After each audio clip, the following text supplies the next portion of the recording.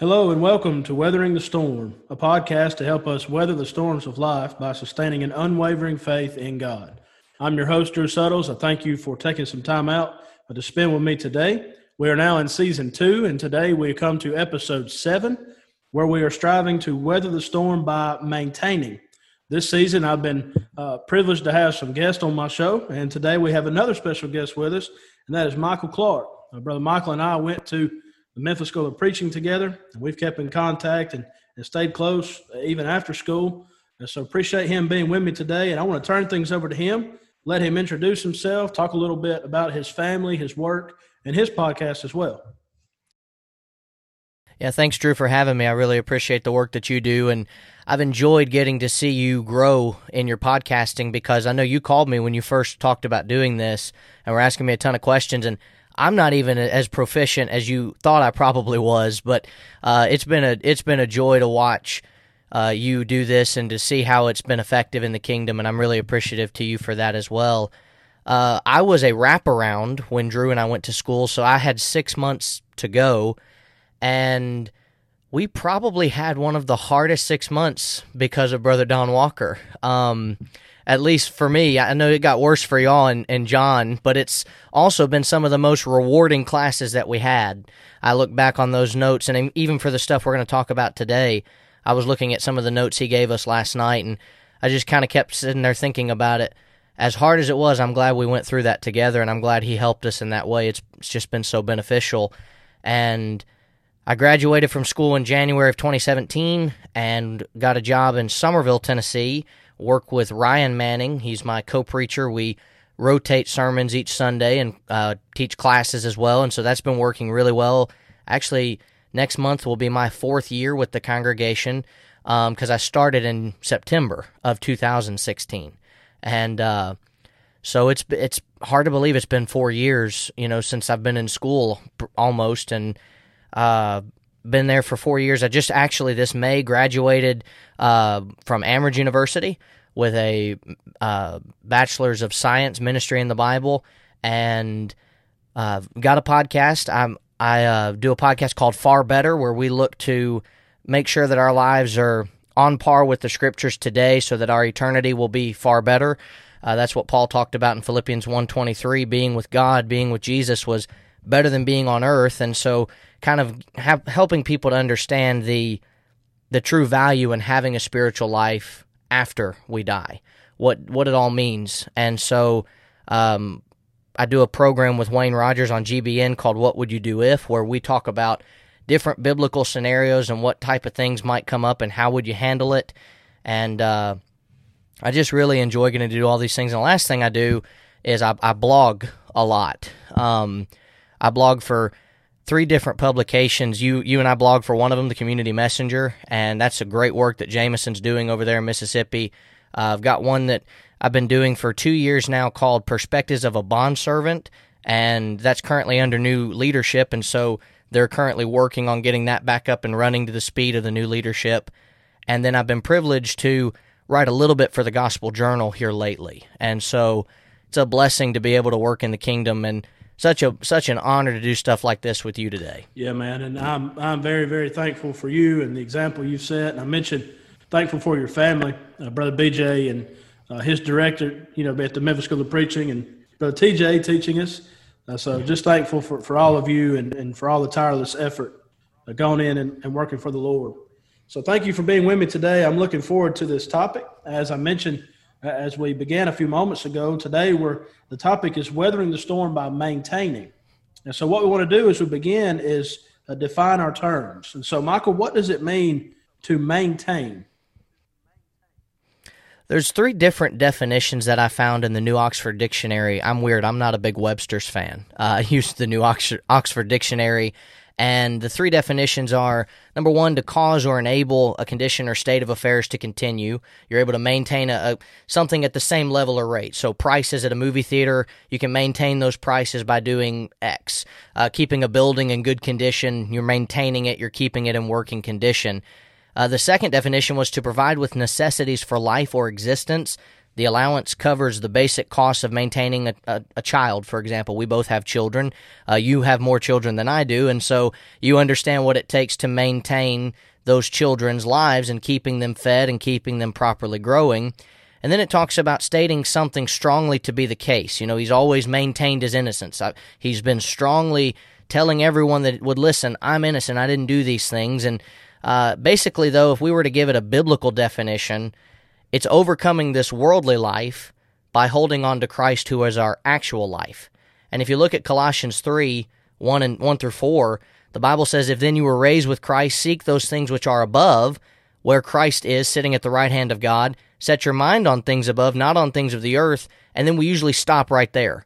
We usually just say, okay, well, you got to set your mind on things above. But we miss the context where Paul continues and says, the reason you do this is, verse 3 and 4, you died.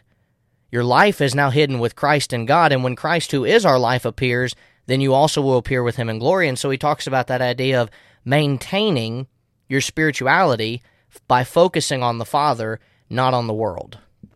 Yeah, and that's what enables us to maintain. And all the words that you just gave and those examples are really good. And I just kind of looked up a few and different definitions. To maintain is to persevere, to press on, to continue, or to sustain against opposition. And so really you can tie that in spiritually as well. And that's kind of the direction we're going to go in today as we think about some examples in Scripture of those who were able to maintain.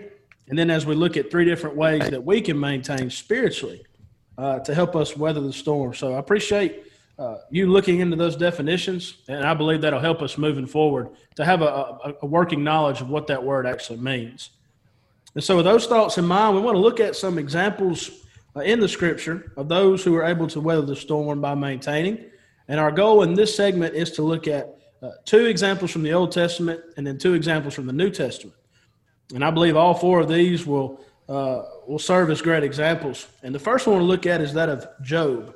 And so, Michael, what comes to your mind when you think about Job and the fact that he maintained? It's kind of interesting. Those three definitions we talked about, he really held to two of them. You have the idea of cause or enable something to continue. His Christianity, as far as his belief in God, we talk about Christianity in the New Testament, but the only thing that would be likened to that in the Old Testament is having a covenant relationship with God. He had that, and he maintained that so well that the only reason the devil even wanted to affect him was his thesis statement was, if you take all this away from Job, he won't maintain his relationship with you anymore. He'll immediately cause that relationship to be severed. So God says, okay, you go and do that. And then you look at all of the necessities for life and existence that Job had been given. He maintained them very well. He was a very wealthy man. And even with his children, he maintained their lives to where they were grown and they were living. And then he loses all of that. And he actually does the third one too, now that I think about it, because he's maintaining his innocence. He strongly says, look, I've made a covenant with my eyes. Why should I look upon a maid?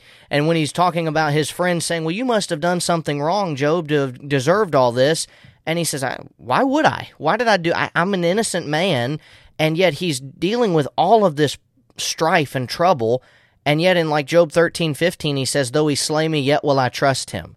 Even so I will defend my own ways before him. In verse 25 of chapter 19, I know that my Redeemer lives, and he shall stand at last on the earth. That's not to say that Job didn't question God. We do have a section of Scripture where Job says, God, I don't understand what you're doing. And God answers him in such a fashion that the Bible says Job answered by saying, I'm going to cover my mouth so that I don't say something foolish because I've been misinformed about how this life works. And James 5:11 says, indeed, we count them blessed who endure.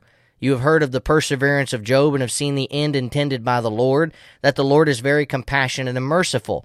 Some people would read Job and they would say, well, God allowed that to happen, therefore God did it. No, those two statements don't work together. God allowed it to happen, but the devil's who did it to Job. And the only reason he did it to Job was Job had such a good relationship with God the Father. And that relationship continued even past his accusation of God when he was kind of put back in his place, if you will. He goes back and has a better relationship with God than probably even before this happened. And what does God do? He blesses him for maintaining that faith and restores his wealth and restores his lifestyle back to him. And that's something we don't think about. Is Job is actually, the more I think about it, a great picture of New Testament Christianity. Because here's what happens. We're blessed by God in that we're given an opportunity to have a covenant relationship with him by Jesus' death, Acts 20 and 28. And then we have this opportunity to go through life with trials and difficulties, but if we maintain, we have these blessings given to us, which is heaven. And that's exactly what Job did. He maintained, and at the very end, God blessed him. Those are some great thoughts, especially that passage in James. I was going to allude to that as well. Is the two examples that James gives, you have Job and Elijah, and both of them maintaining, like you said. And so you think about Job. I mentioned in our last episode last week about David had to weather the storm, but you think about Job as well. You talk about a man who had to weather the storm, multiple storms coming his way. You look at those first two chapters, and it's overwhelming how much he went through. But you mentioned that he maintained it. In fact, in Job 2, verse 3, as well as verse 9, it says he maintained his integrity. You remember his wife coming at him, and like you said, his friends coming at him. But he is the perfect example of what it means to maintain your integrity, to maintain your focus. And as you said, at the end of the book, you see where God blessed him. I remember Brother Cates telling us Job didn't have the end of the book of Job. Right. He didn't see what was going to happen, but he did maintain that faith. And at the end of the book, everything kind of comes full circle for Job. So we wanted to use him as the first example, as one who maintained. And all those passages you mentioned, I had the same thing. So you described it so well. We're going to move on to our next example. In fact, we're going to come to the example of Amos. Now, more people might be more familiar with Job than they are Amos, but Amos is somebody that I look up to. I don't know about you, but he's one of my heroes. As a preacher, I look to Amos. And what I'd like to do is to read this really fast, and then we can talk about how Amos was able to weather the storm by maintaining. I'm going to read Amos chapter 7, verses 10 through 17 out of the New King James Version. Of course, to set the context, if you will, you have Amaziah, the priest of Bethel, sent to Jeroboam. And we know about Jeroboam, the king of Israel, that one in the northern king there. Amos has conspired against you in the midst of the house of Israel. The land is not able to bear all his words. So everything he was saying against Jeroboam and those in the northern kingdom, they didn't want to hear that. Amaziah, verse 12, Amaziah said to Amos, "Go, you seer, flee to the land of Judah. There eat bread and there prophesy. But never again prophesy at Bethel. It's the king's sanctuary. It's the royal residence." So picking up in verse 14, Amos answered and said to Amaziah, "I was no prophet, nor was I a son of a prophet. I was a sheep breeder, a tender of sycamore fruit. Then the Lord took me as I followed the flock, and the Lord said to me, Go, prophesy to my people Israel. Now therefore hear the word of the Lord. You say, Do not prophesy against Israel, and do not spout against the house of Isaac. Therefore thus says the Lord, Your wife shall be a harlot in the city, your sons and daughters shall fall by the sword. Your land shall be divided by survey line, you shall die in the defiled land, and Israel shall surely be led away captive from his own land." You talk about some courage right there from Amos, and how the world needs that kind of courage in pulpits today, to stand up and say, this is what you say, this is what the world says, but here's what God has to say. And so what comes to your mind as you think about Amos maintaining? What exactly does he maintain, and how does that help him to weather this storm? You think a lot about the New Testament examples we have of the apostles and how they stood in front of powerful men and said, we will preach and teach. And like Peter said in Acts chapter 5, we can't help but preach and teach the things we've seen and heard. And yet we sometimes forget, you have Old Testament prophets like Amos saying the same thing, just in a different way. And he's saying it to someone who has the authority, has the power to take his life. And we talk about Esther, we talk about other people who to stand up for what's right. But Amos, I think it's interesting when you look at Amos chapter 4 and you see all of the things where you find that God had tried to get his people to come back, and yet it didn't work. You've got the cleanness of teeth. It's not that God took him to the dentist, but he basically made a famine in the land and said, you're not going to eat until I allow you to eat, and they didn't return. He withheld the rain, and there were 3 months, while there were still 3 months to the harvest, he made it would rain on one but not on the other city, and then one part would be rained upon, and where it didn't rain, that part withered. And so 2 or 3 cities wandered to another city to drink water. And so he's doing all of these things. I blasted you with blight, verse 9, and mildew. Your gardens increase, yet you've not returned to me. And then you get to chapter 7, and Amos has told the people this. He's told them this is what God tried, and they could know he's right. God did do that. We were there. We witnessed it. We experienced it. And I love how the chapter ends here. In verse 12, it says, therefore thus will I do to you, O Israel, because I will do this to you, prepare to meet your God. For behold, he who forms mountains and creates the wind, who declares to man what his thought is, makes the morning darkness, treads the high places of the earth. The Lord God of hosts is his name. And Amos is, if you will, he's kind of caught in the middle. The people and God are the ones that have a quarrel, and yet God is sending Amos to handle it. And it's not that God's not capable of handling it, but God always sent prophets to handle the word that he wanted them to have. And there's not going to be any difference here. And you think of all the courage that Amos had to have to say, no, I'm going to prophesy. And I wasn't a prophet. Look, I wasn't a prophet. I wasn't the son of a prophet. I was a sheep breeder. And here I am, the Lord taking me out, and I followed as I was following the flock, and he says, go prophesy. And you kind of get the impression, what he says there is, when God tells you to prophesy, you prophesy. And it's almost the exact same situation with Peter, where he's standing before the men, the most powerful men in that city, being told the exact same thing, and he says, we're going to prophesy. And I think that we're getting to a point in this country where we're so blessed. I just finished this article for the Community Messenger on suffering, and I looked up the top 10 countries when it comes to suffering. America's not even in the top 50 when it comes to suffering for religious problems, religious difficulties. And on the point scale, I only listed 5 in the article, but there were 10 listed, and we weren't even close to those things. But we might get back to that at some point. And I think the sad nature of the world is we have a lot of Christians in this country especially, they say that they're like Amos, and they talk a really big game. And then the moment that they have to, they run. And I remember, we talked about Brother Walker earlier, I remember Brother Walker saying that he was a lot like Amos. And he always talked about himself being the Amos of the Bible, this guy that, he would be just a sheep breeder, and he's just, he's going to do what God says. And I can hear his voice when I read Amos, because it's the same mentality. And you think of all of the times that we witnessed Brother Walker and other men that we were taught by stand up for what's right, stand up for the truth, not compromise on what the scriptures teach. And sometimes it's done at great cost. There are times where you draw a line in the sand and you say, brother, I love you, but you're not teaching the truth. You're not living right. I can't hold to that. And they might say, well, you don't get to tell me how I live. The Bible says that I do. It tells me that I can instruct you. And that's exactly what Amos is saying. And I'm not going to stop. And I think a lot of us would be more benefited in this world, if that's even the right way to say that, to be like Amos and think like Amos and speak like Amos. And just say, I've gotten to a point in preaching where I've started to tell people, I don't necessarily like that this is what the teaching is, but I love the Word of God, therefore I'm going to teach it.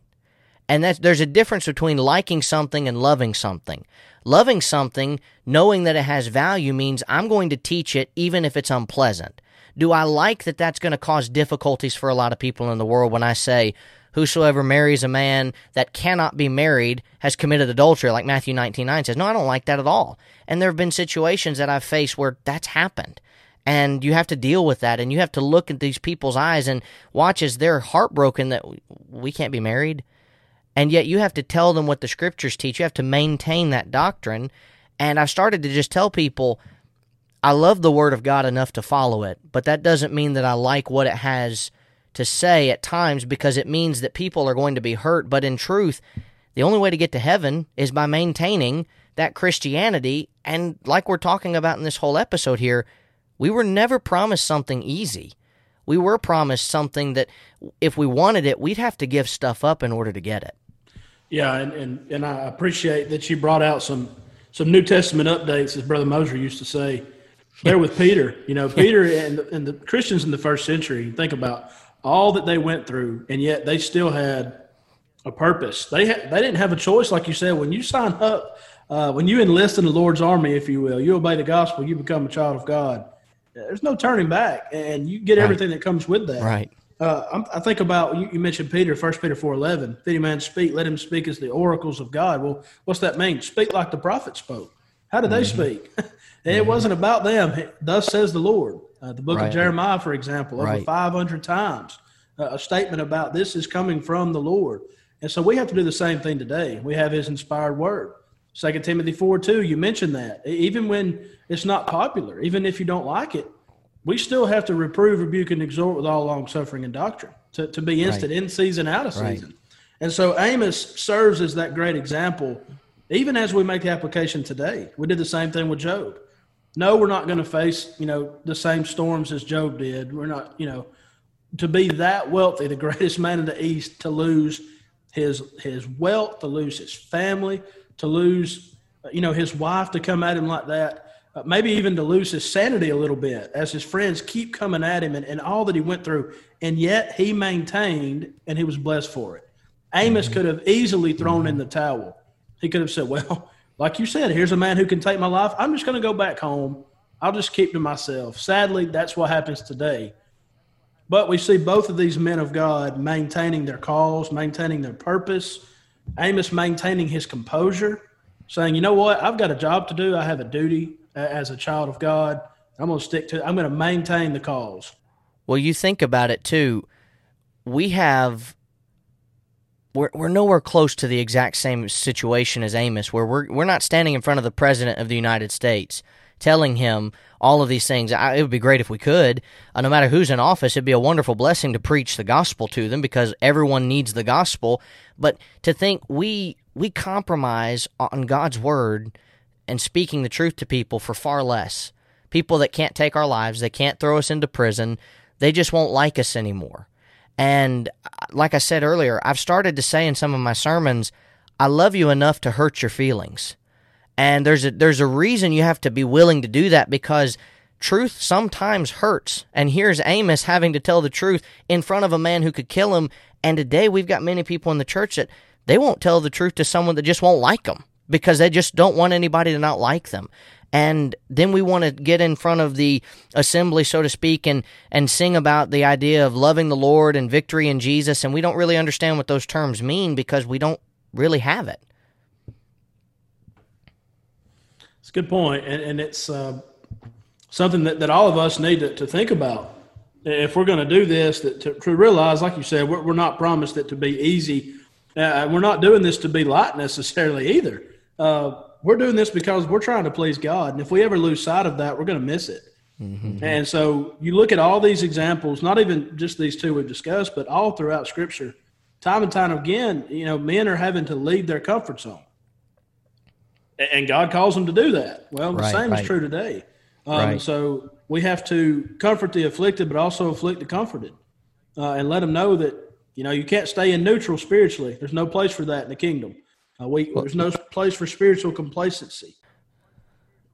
That's what Jude talked about. Some you save with compassion. You're kind to them, and you say, I understand this isn't easy, but this is what the Scriptures teach, and I hope and pray that we can come to an understanding on this. But he continues and says, others you save with fear. You pull them out of the fire. You don't look at someone on fire and go, I'll get to him eventually. You have to use some urgency there. And so maintaining Christianity is not just talking about we attend faithfully on Sundays and Wednesdays and we're at the lectureships and the gospel meetings and the VBSs of the world and the youth devos. It means that when we're faced with a situation like these two men were faced with, that we hold fast to what the Scriptures teach. Exactly. And both of those examples, of course, they didn't have the full inspired word. They had it directly, from the Spirit there. But we have it today. We have the fully revealed word, 2 Peter 1:3, 2 Timothy 3:16 and 17. We have the power of God through the word, and we can't ever be ashamed of it. Right. Both of these examples, two great examples from the scriptures of those who maintain what it looked like for them, but also we can gain encouragement from that as we strive to weather the storms that we may face. Well, now we want to come to the New Testament and look at two examples.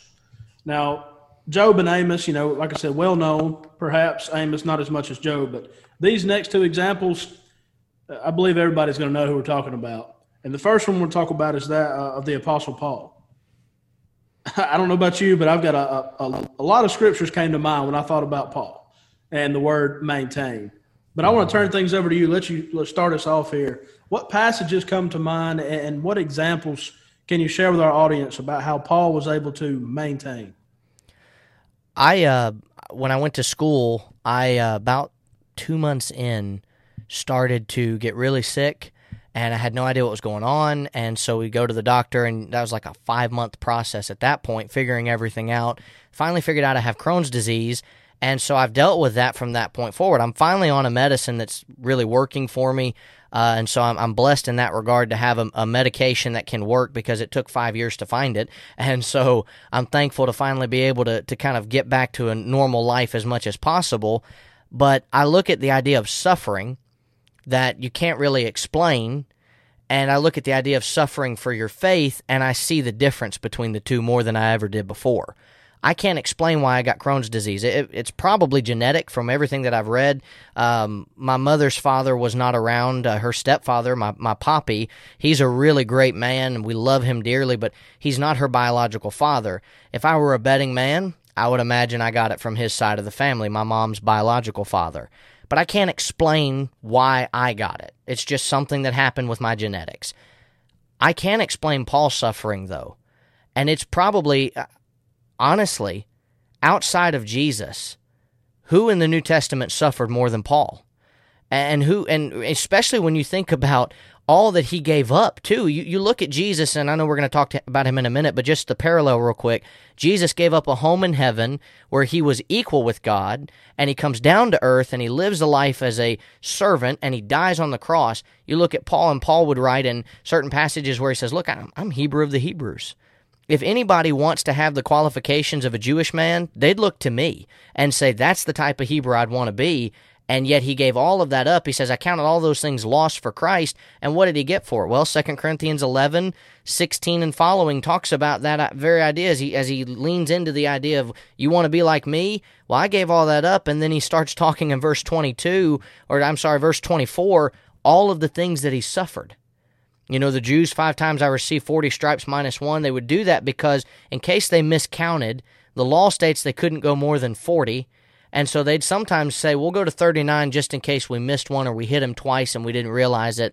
And he says that happened to him 5 times, 3 times beaten with rods. Once he was stoned and left for dead. 3 times he was shipwrecked. And a buddy of mine years ago said, if I got on an airplane and it crashed once, and I got on the same type of airplane and it crashed, I'm not getting on it a third. And yet Paul gets on 3 ships that shipwreck. He spends a night and day in the deep. He's in perils of journeys often, waters, robbers, his own countrymen, of the Gentiles, of the city, the wilderness, of the sea, among false brethren, weariness, toil, sleeplessness often, hunger and thirst, fastings often, cold and nakedness, beside the other things, what comes upon me daily. My deep concern for all the churches. And he says, who is weak and I'm not weak? Who is made to stumble and I do not burn with indignation? And then he talks about, if I must boast, I'll boast in the things which concern my infirmity. And then you have another situation in the very next chapter where he talks about his thorn in the flesh that he was given to tempt him. And he's given this thorn in the flesh, and all of that is to try to convince him to not serve Christ.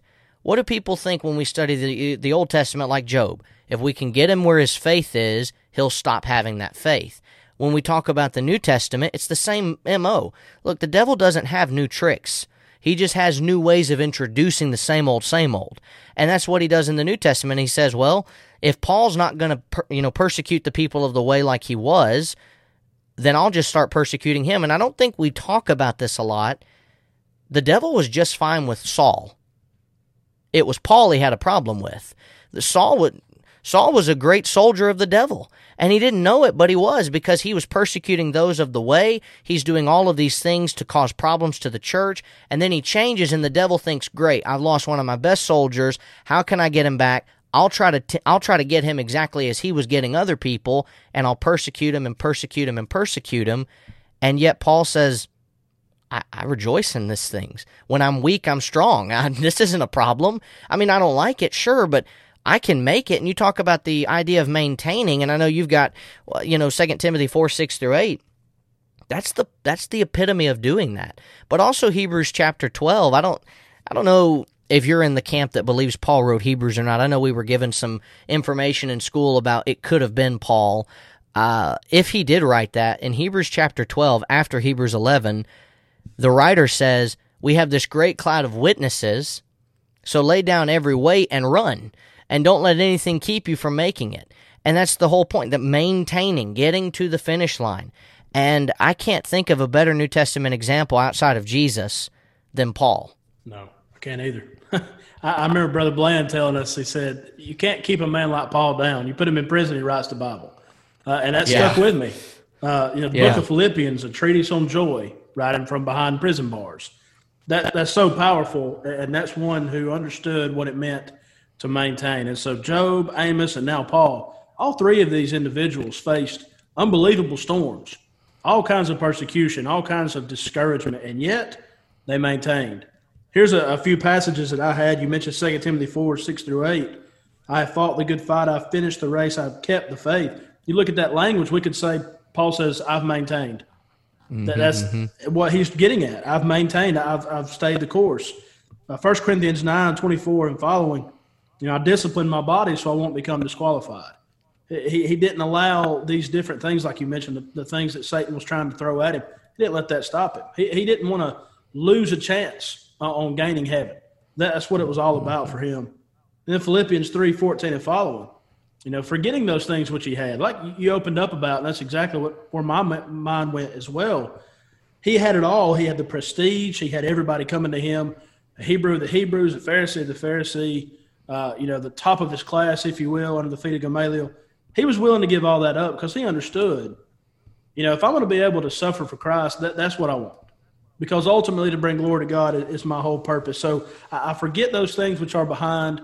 He says, I press toward the mark. Again, that phrase could be summarized to say he maintained. And so, as you said, and I believe exactly like you said wholeheartedly, outside of Jesus, Paul's the greatest example we have of one who maintained his cause, maintained his focus, and didn't let anything stop him from bringing glory to God with his life. But that does bring us to the final example, and that is, of course, of Jesus. You want to talk about someone who had to maintain. Someone who willingly maintained for us. And you mentioned that earlier, that he left where we're trying to go. He humbled himself and came to this earth and went through so much so you and I and everyone who's listening today could have the hope of eternal life through him. So, Michael, I want to turn it back to you as we close out these examples of those in Scripture. What passages come to mind? What events come to mind as we see Jesus maintaining? Well, I think of the gospel accounts that we have the most, including all of the adversaries that he faced. And I'm going to speak very generically as far as the accounts themselves because I don't have them all memorized. But you think about in Matthew, Mark, Luke, and John where the Pharisees and the Sadducees constantly try to trip him up. Mark chapter 10 is a good example of this, but not with the Pharisees and the Sadducees. But Mark 10, where that rich young ruler comes to Jesus and he says, "Good teacher, what do I need to do?" And Jesus says, "Are you going to put me on the same playing field as God? Why are you calling me good? There's only one person, the one deity that's good, and that's God. Are you putting me on the same level as God? You need to understand that that's what you're saying." And then after Jesus tells him, this is what you need to do, the rich young ruler goes away sorrowful because he had many great possessions. And while it was not enough for the rich young ruler to call him God, he actually said that God wasn't enough for him, that my possessions are worth more than God, than to be able to have a covenant relationship with Jesus. And you think about John chapter 6, verses 66 and following, where Jesus says, are you also going to go away? Because he's lost many disciples after he's been teaching and preaching these hard truths, these hard sayings. And you just ask yourself, how did he not quit?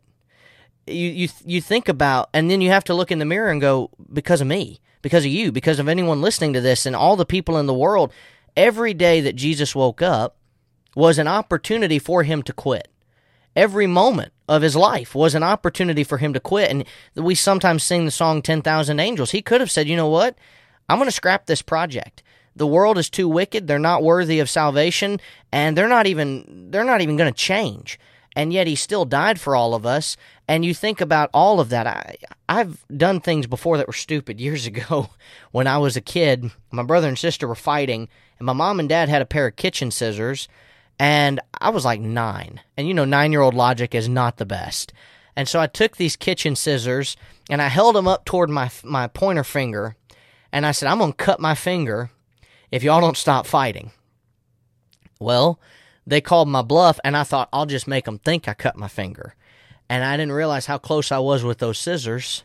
I sliced a huge chunk of my fingerprint off. And when I watched that thing fall to the floor, I thought, whoops. And then I had some pretty bad pain and a couple of weeks of trying to get that thing to heal. And if you look at my 2 pointer fingers, you can tell which one I did it to because the fingerprint didn't come back like it was before. It's the same fingerprint, but just in a little bit of a different shape now because of the scar. Well, that hurt. And I didn't do it intentionally because I thought I was just going to make them think that. I did it. I cannot imagine laying my body down to be scourged, having my body put into a position to be scourged willingly. I can't imagine then allowing people to then take that body that's already been beaten to a bloody pulp and throwing it down onto a cross and then nailing me to it, hoisting me up, and laughing and mocking and scorning me for hours on end for people that, for the most part, couldn't care less than they already did about me and about what I've done for them. I cannot imagine what went through Jesus' mind. I know we have pictures of it in Matthew where he talks about, my God, why have you forsaken me? And that's a direct quote from Psalm 22 and verse 1. But I cannot imagine doing the same thing because I'm not him. I'm not God. I'll never be on par with God in that regard. And I think about the level of maintaining, and then we're told by Paul in 1 Corinthians 11:1, imitate me as I imitate Christ. And whatever Christ did is obviously worthy of imitation, and there I have it.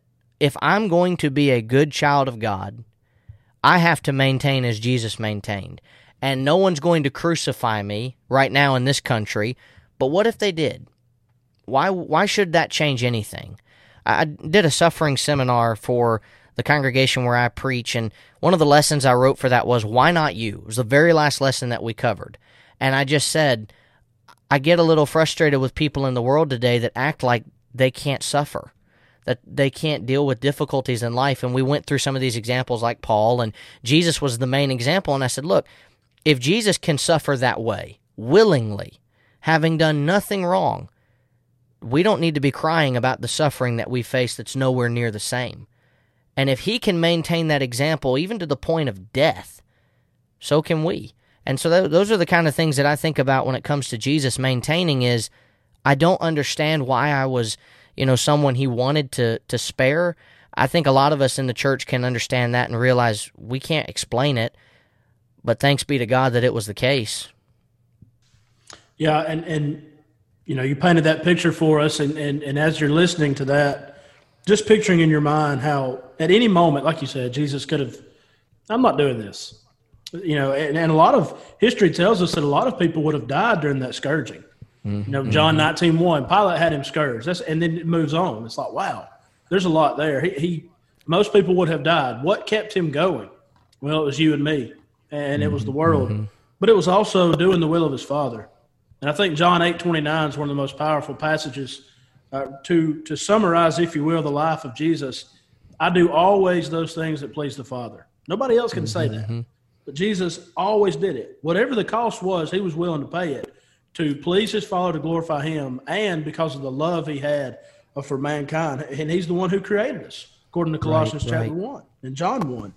But you think about Jesus, who emptied himself. He became a servant, Philippians 2, 5 through 11, humbled himself even to the point of death. And I believe it's important that the Holy Spirit revealed even to the point of the cross. You know, it didn't just say he did it to death, but even to that magnitude, that he would be nailed to the cross for you and me. Also comes to mind 1 Peter 2, 21 and following. And you mentioned that. Here's what Jesus did. Here's how he suffered. Peter said, he's given us an example that we should follow in his steps. Jesus suffered. If we're going to follow him, we're going to suffer. In fact, Luke 9:23, Jesus said, if any man come after me, let him take up his cross. Let him follow me daily. Right. Let him deny himself.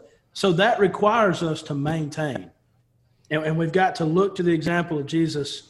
He was able to weather the storm by maintaining.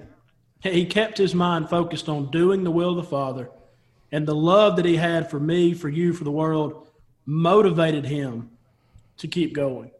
And like you said, thanks be to God that he did. I preached a sermon on Luke 9 recently on taking up your cross, and when I was studying that passage of Scripture, I'll be honest with you, I'd never thought of this before, but it just kind of hits you when you read what it actually means. And Jesus is talking about an instrument of death. And today we have the crosses that we wear on necklaces, and there's nothing wrong with that per se, but it does kind of romanticize what shouldn't be romanticized. Jesus was not put on a gold cross. It was a very bloodied instrument. It was a very harsh instrument. And we think about when Jesus says, take up your cross, deny yourself, and follow me, he's literally telling these people, put yourself to death every day. Put yourself to death every day to follow me. And he's in that same chapter talking about deny your father and mother, deny your family, deny your friends, you follow me. And people don't want to hear that today. You've got so many examples of stories that can be told of people that, I just can't do that if my mom and dad didn't do it. I just can't follow God if you're telling me my mom and dad are lost or my brother or sister are lost. And Jesus is literally telling these people, you have to be willing to put yourself to death. And then you pair that with Colossians 3. Being a Christian means you have died. And when you die, you walk in newness of life. You don't go back to the old thing. You don't get to do the same old, same old. And there's Jesus with Paul, combining two ideas together of taking up my cross, denying myself, and following Jesus, being willing to do what he did. And we're going to fail at that at times. We're not going to be perfect, but being willing to actually say, I'll die for you. And if that means I give up my worldly possessions, I'll do what the rich young ruler did. And if that means I give up my worldly friends, I'll do that. I'll do whatever it takes to have a relationship with you. And that's a good way to really summarize all these examples. Whatever it takes, I'm going to maintain. And so that's what it means. Yeah. Whatever it takes, I'm going to do it if that's what God has asked me to do. And so we've looked at two examples in the Old Testament, two examples in the New, and all four of those examples, great examples for us, the ultimate being, of course, Jesus. But now we want to go into our final section of this episode, and we're going to look at three words. And hopefully these are three takeaways that our listeners can take with them that will help them to maintain. And these three words are faith, focus, and fruitfulness. So we need to maintain our faith, our focus, and our fruitfulness. Let's begin with that first one, Michael. Maintain our faith. What does that look like? What does that mean? Faith is something that can be lost. We have numerous passages that talk about keeping the faith, but let's, for the sake of this podcast, replace the word keeping with maintaining. And let's talk about, because that's essentially what it means. And I've got one example of the Old Testament that came to mind, and then I've got some other scriptures just topically. But you look at Daniel and his friends, those that were taken into captivity, and Daniel is a young man by everyone's estimation, possibly around 18 years old at the most, I think, when he was taken into captivity. And the very first chapter gives us opposition. And not opposition of, hey, you're going to do this because we want you to do it, but opposition over faith. Daniel chapter 1 is Nebuchadnezzar's diet. You're going to eat like the king's men eat. And then Daniel says, look, this would be a problem when it comes to our faith, what God requires. And so he speaks up, again, like we talked about with Amos and with Esther and some of these other people, standing in front of people who could kill them and saying, we don't need to be doing that. And so they have a test, they're approved, and it's find out, oh, God's way works better. And so they implemented that. Daniel chapter 2, Nebuchadnezzar has this dream, and Daniel goes and tells him what it means. Now, you think about that real quick, just a side note for our country today. Showing respect to who has rule over you. He calls Nebuchadnezzar king. He shows him respect, and he then tells him exactly what the dream meant. Why would he do that if he didn't at least respect the office that king held? And so he, even though this man was a wicked man, was a man who was sinful, and didn't have good things going on in his life by the way that we read about Babylon, Daniel was willing to teach him what God wanted him to know by this dream. Daniel chapter 3, you have his friends this time being told to worship a false god when the music plays, and they denied doing such a thing, and they're thrown into a furnace, and yet they're able to come out of it because they've maintained. Daniel 4, there's a second dream. Nebuchadnezzar gets a little too big for his britches, as we sometimes say, and he's driven out like a beast of the field. Daniel chapter 5, you have Belshazzar's dream. And here's Daniel telling him, you've been weighed and measured, and you've been found wanting. And you're going to have your kingdom taken this night, and that's exactly what happened.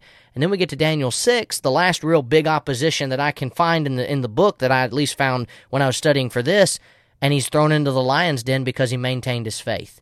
The first 6 chapters of Daniel have a lot of opposition in them. And they have a lot of opposition because of the faith that Daniel and his friends had.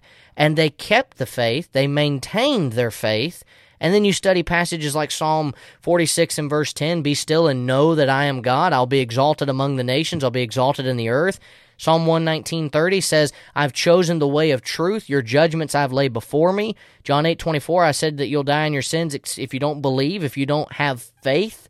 You'll die in your sins. And then we're told in 2 Corinthians 5:7, we walk by faith, not by sight. We don't have necessarily right in front of us everything that would just, oh, that makes sense. That's why it is that way. We walk by faith. And we don't know for sure that some of these things happen because we weren't there, but we have the faith that they happen because of the evidence that's been given to us. We didn't witness it, but we have the faith. And so maintaining our faith is something that has to be done because too many people are losing their faith today. How many parents are having conversations with ministers around this country and around this world about their children having left the faith, and when you really do an autopsy of that death in that family because their child has left the Lord, they've gone back to sin and died again, we find out, oh, the parents were poisoning that child by not giving him a proper diet, not giving her what she needs, and not giving this child a steady dose of God. They were allowing them to pick worldly things. And mama and daddy were showing them that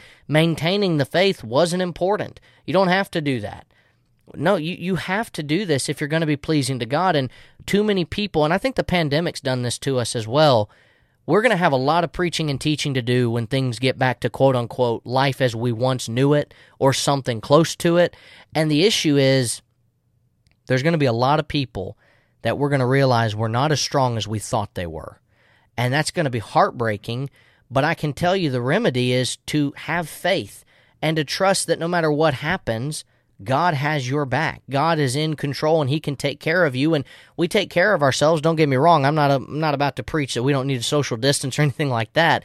But we understand that when it's time to come back, we're not going to find some excuse to justify our actions. We're going to trust in God because we love God enough to forsake this world, forsake all, and follow Him. Amen. And you bring out a good point. And the Lord knows the difference between an excuse and a reason. You know, it may be the case that folks haven't been coming to worship service if you up and act up. Maybe they have a legitimate reason. But like you said, a lot of folks during this pandemic are losing their faith. And I'll tell you this, I've had a lot of brethren reach out to me, I'm sure you have as well, with that statement. I am struggling with my faith right now. The idea that, like you said, we thought we were strong. It may have been that their faith was linked to the church building. Their faith was linked to Sunday morning, Sunday night, Wednesday night. If they could check those 3 boxes, hey, I'm faithful. And you realize when all this happens, okay, it's much, much more than that.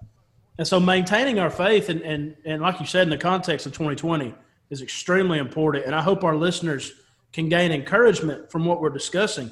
Looking at these examples in Scripture of those who faced something far worse than 2020, right. And yet they were able to maintain and overcome it. And it begins by maintaining our faith. And I appreciate that you mentioned there are things that we're still going to have some questions about, not completely understand, but we understand that faith comes by hearing and hearing by the word of God. Romans 10:17, the evidence that has been presented gives us that faith that we need to maintain. And I'll share this before we move on to the second word, is a quote from Mike Hickson. And I believe it was at the Spiritual Sword Lectureship. It has stuck with me ever since I heard it. He said, the trials of life can shake our faith, break our faith, or make our faith.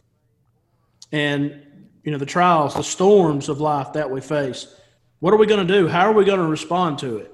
And so the whole thrust of this episode is to encourage our listeners to maintain it. Maintain your faith. Don't let anything shake you or break you from keeping your trust in God. And so we can maintain our faith. But the second point we want to look at, the second word, is that we need to maintain our focus. And so what passages or what examples come to mind there? Yeah, Luke 9:62, Jesus says, no one, having put his hand to the plow and looking back, is fit for the kingdom of God. And what he's talking about is a farmer. This is from an unknown source.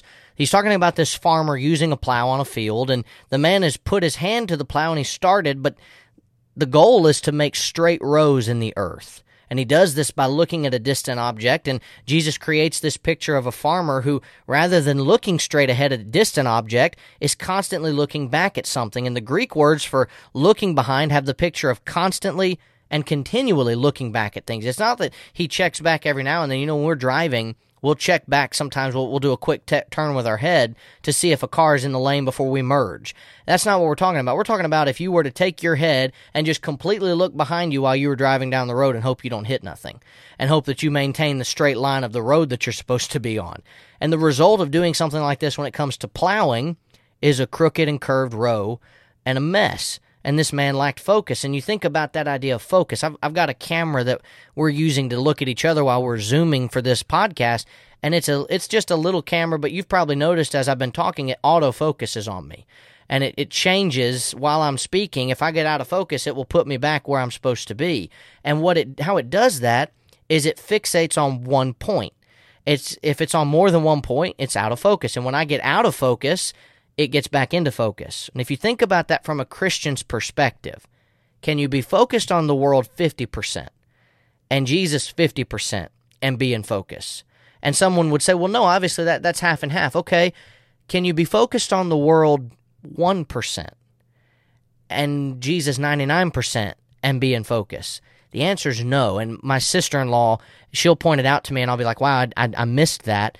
But we'll watch TV or something, and she'll go, it's so slightly out of focus, and it's annoying me. And then I start to look, and I'm like, wow, she's right. It's just so barely, but you can tell. And that's the truth with the way we live today, too, is even if you're 1% out of focus, it'll eventually be seen. And typically speaking, it makes for a bad finished product. How many good movies or TV shows have been ruined and too much money's been spent to fix it, and you go, oh, that shot's out of focus. And there's a guy I watch on YouTube. I'll just do a little, it's kind of funny. His name's Zach Schaumler. I don't know if you've ever listened to this guy or not. He's the Strong Opinion sports guy. And he's got a pretty good podcast, but one of his cameras is constantly out of focus. And I've stopped watching it on YouTube. I'll just listen to it on the podcast platform because I can't stand to watch it being out of focus. And so when you talk about maintaining your focus, if you're going to plow a field, look ahead. If you're going to serve Jesus, be 100% in. Completely focus on what he wants, because no one can multitask in Christianity. I'm a multitasker, and that works. That's just fine. I can do that, and it's easy for me. It's not easy for some. But I can't multitask my Christianity. I have to be completely focused on Jesus. Absolutely. My mind goes back to the end of last year, preparing my sermons for 2020. And I would say almost every preacher had it in their back pocket. I can't wait till 2020 so I can bring out 2020 vision. Well, that got flipped backwards, didn't it? As 2020 started. 3 months in, your plans for 2020 got turned around. So that's a perfect example of maintaining our focus. And you brought out a great point, and I wanted to hit on the same thing. Our focus being on the world, I wonder if it's been magnified since this pandemic. How much more we're thinking about the physical things or the here and now instead of the there and then. How much of our focus is on what's going on in the world in the political realm or with the mask or not the mask or whatever the case may be. Have we lost our focus spiritually? You mentioned that passage in Luke 9. I love that passage. I also think about Matthew 6:33. There's something to Jesus on that Sermon on the Mount coming to that point. You seek first the kingdom of God and his righteousness. You maintain your focus is what he's saying. There's several passages that we've looked at earlier with Paul and Jesus that come to mind. We mentioned Philippians 3:14 and following. I press toward the mark. What is Paul saying? I'm going to maintain my focus. I'm not going to lose sight of the goal. Same thing in 1 Corinthians 9:24-27. Also, you mentioned Hebrews 12:1 and 2. We're looking unto Jesus. Keep your focus. Don't get out of step. Don't leave the race. You keep following his example, following in his steps, and that'll help you to weather the storm. And so we've noticed that we are to maintain our faith. We are to maintain our focus. But our third and final point is that we need to maintain our fruitfulness.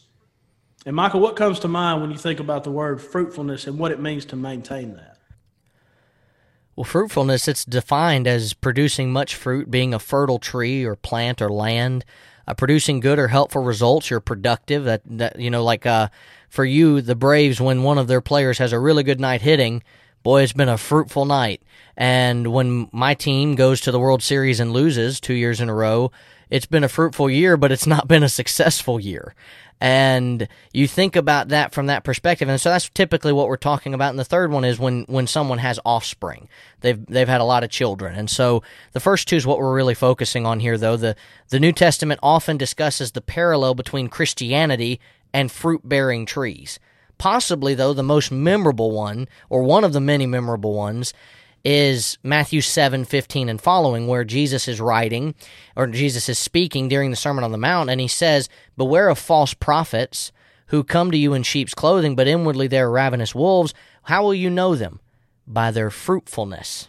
That's the MJV, the Michael Joseph version, but he says, "Do men gather grapes from thorn bushes or figs from thistles? Even so, every good tree bears good fruit, but a bad tree bears bad fruit. A good tree cannot bear bad fruit, nor can a bad tree bear good fruit.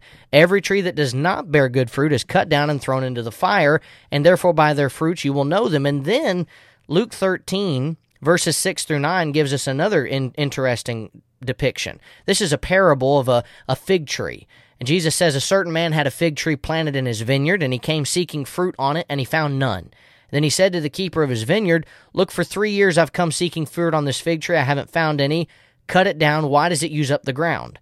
But this man answers and says, 'Sir, let it alone this year also, until I dig around it and fertilize it. And if it bears fruit, good. If not, after that you can cut it down.'" And of course, this parable is hinting at the destruction of Jerusalem. There's a need to have a destruction, and someone might say, "Well, why did Jerusalem need to be destructed?" Because it didn't maintain their relationship with God.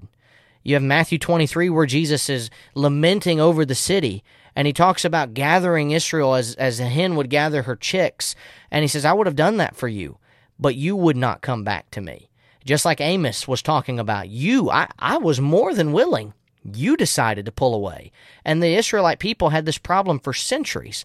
Judges 21 and verse 25, in those days there was no king in Israel, and every man did that which was right in his own eyes. And so you talk about maintaining fruitfulness, and I think we've gotten it backwards in the church now, and I don't think it's because we've been preaching or teaching this, but maybe we have people who just aren't listening, or maybe we have some places where they're not teaching it properly, but we've gotten to a point where we treat church more like a job. We show up, we do the bare minimum, we take vacations too, and we'll be gone for times, and then we'll show back up, and then we'll get back into the work of the Lord, and then we'll get a little burnout, and so we'll take a vacation, we'll stop doing some things, but we're still there, but we've just checked out mentally. And the preacher or the elders might say, "Hey, we're going to have a VBS, we're looking for teachers." I can't teach the kids. Why not? I'm just not very good with kids. I've actually had people say that, and they have children. Not at Somerville, but I've heard of people who have told people in the congregation, I'm not good with kids, and they have children. And it's like, well, maybe we need to talk to somebody about that, because I think if you're not good with kids, maybe you should go put those kids up for adoption or something, I guess. But you have this problem in the church of people saying things and not really meaning it. We talk about we'll work till Jesus comes, but really we put in there in the fine print, we'll work if it's something we can get behind and support and we're really good at till Jesus comes. It's not we'll do whatever it takes, we'll do whatever needs to be done, we'll be fruitful when we decide to be fruitful. And give you this example, and then I'll throw it back to you. When I was in the 10th grade, I skipped 10 straight weeks of my history class. 10 weeks. And buddy of mine and I, we would just go to the theater. We'd go to the Performing Arts Center on campus. We'd go there. We'd go walk down to Taco Bell and eat lunch. We'd just do whatever we could to get away from that class for 10 straight weeks. I show back up, and it's time to take the final exam. And I've obviously missed the amount of days, required, more than the amount of days required to be eligible to be exempt from it. And so I show up, and the teacher looks at me and my buddy Blake, and she goes, "What are y'all doing here?" And I said, "Well, we're here to take the final exam." And she said, "Well, considering you guys have 99s in this class, you don't have to do that." And I said, "I'm sorry, how in the world do we have a 99 in this class? We haven't been in this class for 10 weeks. We only did 8 weeks of the class, and we have a 99. And she goes, "Well, your grade in this class is based mainly on attendance." Well, what we would do is we'd show up to class, we'd have our attendance taken, and then we'd leave. And so by the numbers of what she had done, we were present, but we actually hadn't been in the class. That's not how the Day of Judgment's going to work. I actually decided, my buddy didn't, I was really mad at him. He decided not to take the test. I took the test. I bombed it. I failed, and I got out of that class with like an 82 or an 84, and I thought, that's much better than what I should have, so I'm just going to take that loss on the chin and be happy that I even passed. That's not how God's not going to look at us on Judgment Day and go, "Oh, well, you attended church, so that's enough." He's going to know whether we were fruitful or not. And fruitfulness it's not determined by how much fruit you bear. Sometimes we get that mixed up in our minds too. If one soul's worth the whole world and one soul's all you can ever bring to Christ, you've been fruitful. Now, whether or not you're able to continue to try also plays into that. You can't just say, "Well, I got my one soul, I'm done." You have to continue to push forward, but fruitfulness is not something where God expects you to come forward on the Day of Judgment before Him and have thousands of people converted. It can be as simple as sharing a podcast, as sharing a blog that you've read, hoping that your friends on Facebook or social media will see it and have something to discuss. And you think about that. There's a reason we're podcasting. It's not because we think so highly of ourselves, but it's, what if this reaches somebody and they find the truth? Well, that's me and you being fruitful. And members of the Lord's church can do the same thing. Elders in the Lord's church can do the same thing. Being fruitful with the works they support, with the things that they do, the things that they maintain, telling the congregation, "Follow us and we'll lead you into battle." And that's what we need more of in the fruitfulness category. Right. And I'm thinking at this point, we don't get a free pass because of all that's going on to not be fruitful in the kingdom. We still have the responsibility to do it. And you just mentioned a few of the ways that we can. No, for a few months we weren't able to be here, but that doesn't mean that we just take a back seat. Christianity takes a back seat to our life. There's still things that we can be doing to bear fruit. John 15:8, Jesus said, "Herein is my Father glorified, that you bear much fruit." And so connected with bringing glory to God is bearing much fruit. And we need to be able to do that. I think about the blessed man of Psalm 1. He shall be like a tree planted by the rivers of water that brings forth his fruit in its season.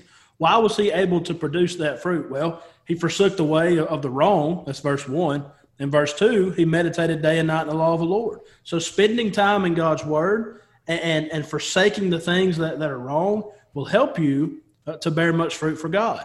By your influence on others, you can bear much fruit. Also think about 2 Peter 1:5 and following. You have the Christian graces. You apply those 8 things, and then you have if you do these things and abound, you will neither be barren nor unfruitful in the knowledge of our Lord. You can be fruitful by applying these things to your life. And so if we want to weather the storm by maintaining the things that we've discussed today, specifically these three words, maintaining our faith, maintaining our focus, and maintaining our fruitfulness, that will help us no matter what life throws our way to bring glory to God. So, Michael, I appreciate all of your study, all of your comments today. I know we've covered a lot of ground, but to our listeners, I hope that you've been able to be encouraged through this effort today. And before we close out, we want to leave you with one piece of practical advice, one piece of advice that we can give you that may help you to weather the storm. So, Michael, I want to start with you, and then I'll finish this out. Well, maintaining our Christianity in today's world, it might seem impossible. So many things, sins really, pull us left and right, and the devil's doing such a good job. He's working overtime to try to get more and more people convinced to follow him instead of God. But God wouldn't put something on us that we couldn't be successful in doing and maintaining, and he knows we can maintain. 2 Timothy 4:6-8. In fact, he told Ezekiel in Ezekiel 2, I'm going to make your head hard so you can deal with hard-headed people.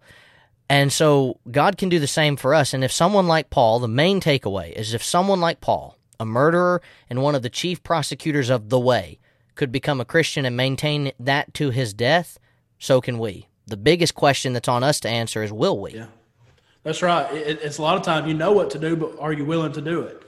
And so that's a great takeaway, some great advice given. The one piece that I'd like to leave with our listeners, especially those who are Christians, is to remember that living the Christian life is not about sinless perfection, but maintaining the faithful direction. And that's 1 John 1:7-9. It's not about living a sinlessly perfect life. We know we're going to make mistakes, but it's about maintaining that walk. Keep on walking in the light. The blood of Christ will keep on cleansing you. And so all these things we've discussed today, I hope it will encourage you to maintain your faith, your focus, your fruitfulness. Look at these examples we've discussed today through the scriptures and do your best, as Michael and I are going to strive to do as well, to apply it to our lives, all to the glory of God. Michael, once again, thank you for being with me today. I really appreciate it. And to our listeners, thank you for listening. And we hope that this episode in some way will help you to weather the storm. Thank you, and God bless.